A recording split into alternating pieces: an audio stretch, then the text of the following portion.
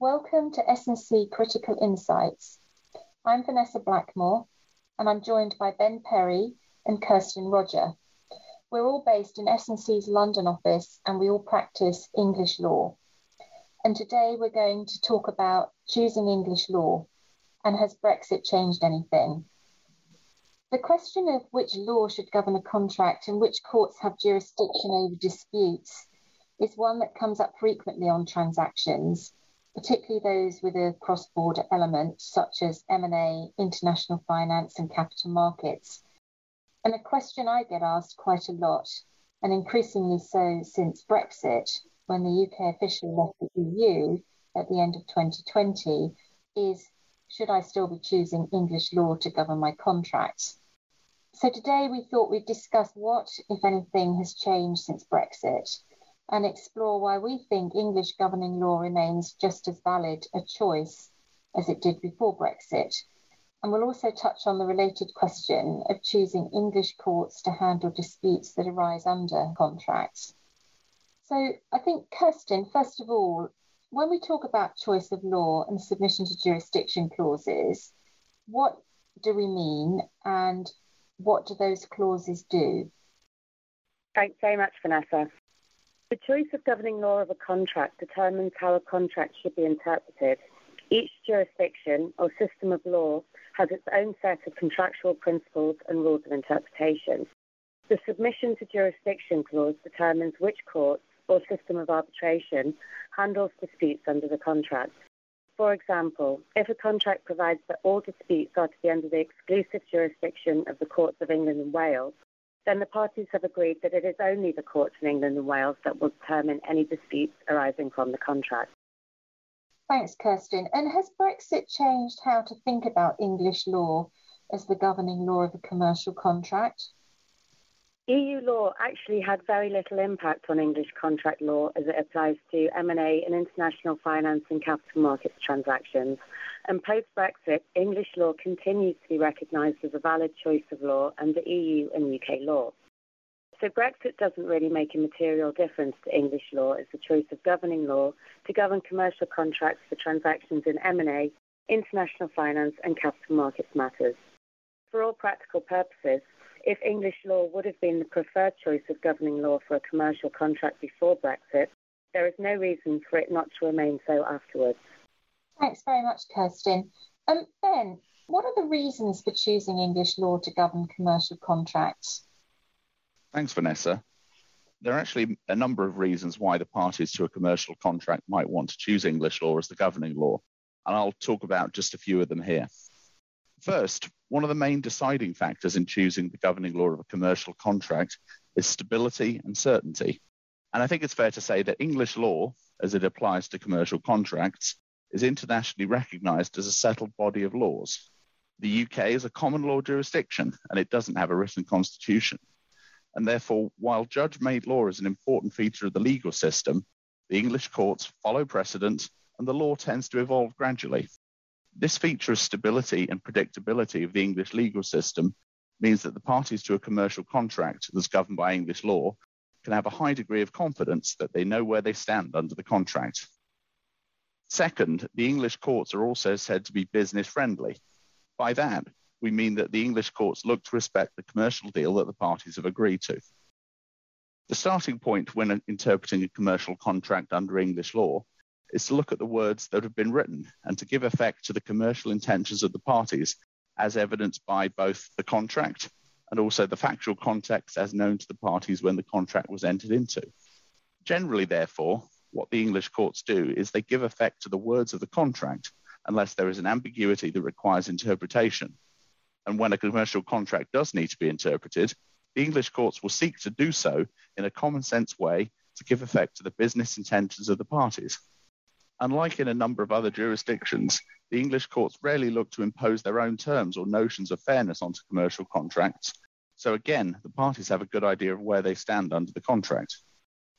Another important feature is that English case law on commercial contracts also reflects and respects market practices.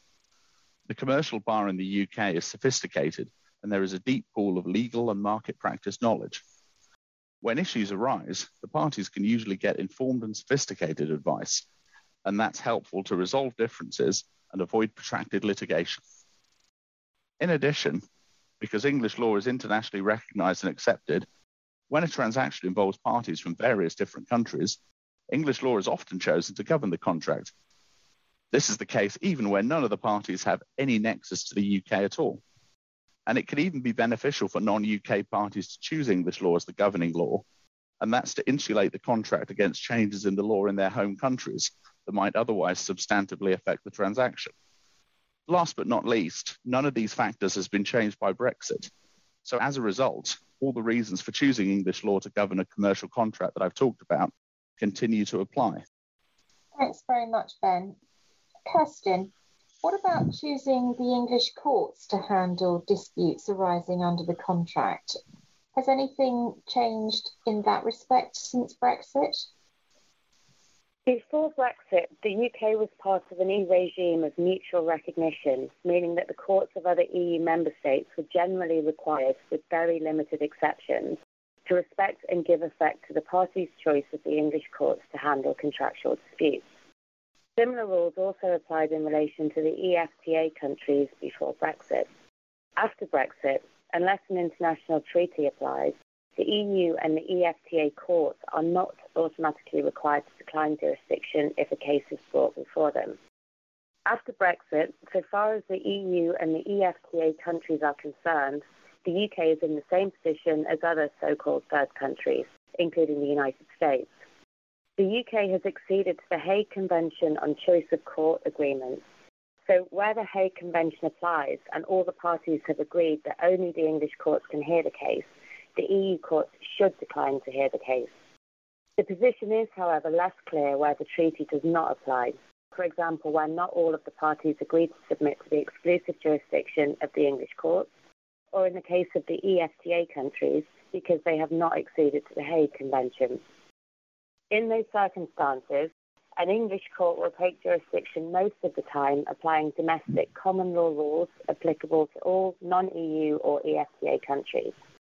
After Brexit, questions such as whether to stay proceedings pending determination of jurisdiction by the English courts are no longer automatic because such a decision is down to the domestic law of the particular EU country, and similarly with EFTA countries unless a bilateral treaty is in place. So, for example, as is the case between Norway and the UK. Despite these changes and the fact that the process might not be as efficient as the previous regime of mutual recognition, the reasons for choosing to submit to the jurisdiction of the English courts haven't really changed because of Brexit. Thanks very much, Kirsten. So, Ben, has anything changed when it comes to enforcing judgments obtained in the English courts? Thanks, Vanessa. It's actually a very similar position to the one Kirsten just described. Again, what we have, there was a EU regime for mutual recognition of judgments that was in place before Brexit. What that did was it enabled judgments obtained in one EU member state to be recognised and enforced in other EU member states without any special procedure. Again, that no longer applies to the UK, and so far as the EU and EFTA member states are concerned, the UK is now in the same position as other third countries such as the United States.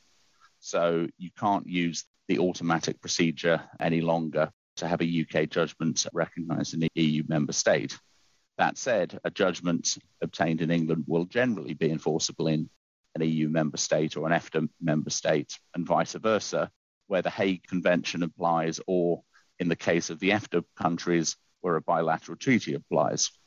Otherwise, however, it'll be necessary to look to the local laws of the EU member state or EFTA member state where enforcement is sought. What this in practice means is that a judgment of an English court will be enforceable in accordance with the laws of the EU or EFTA member state in much the same way as the judgment of a New York court in accordance with the laws of that member state applicable to non-treaty judgments. And how that would work out would involve the interpretation of general provisions of international conflicts of law, or in the case of EFTA countries, a bilateral treaty. Having said all of that, the key point to remember here is that English judgment should still be enforceable in EU and EFTA member states and not just automatically. In other words, The enforcement process might not be as efficient as the previous regime of mutual recognition that applied to EU and EFTA member states, but that's not the same thing as saying that it doesn't work. Thanks very much, Ben. So I think listening to all of this, in many ways, the impact of Brexit on the choice of law and forum is plus ça change, plus la même chose. The same but different. The EU and EFTA courts should uphold an English choice of law and court clause and enforce English court judgments. And a UK court should do the same for EU and EFTA member state governing law, choice of jurisdiction and judgments. There will just be a few more procedural hoops to go through. In practical terms, it probably means that it will become more important for parties to commercial contracts to take local law advice before starting proceedings, and where commercially practicable, agreeing to the exclusive jurisdiction of the English courts to come within the Hague Convention, as that will simplify and streamline the procedural issues. However, the substantive reasons for choosing English governing law and the jurisdiction of the English courts remains the certainty of English common law and the pro-business commercial common sense of the English courts. So I think to sum up, where we're left is it's the same, but with just a few differences.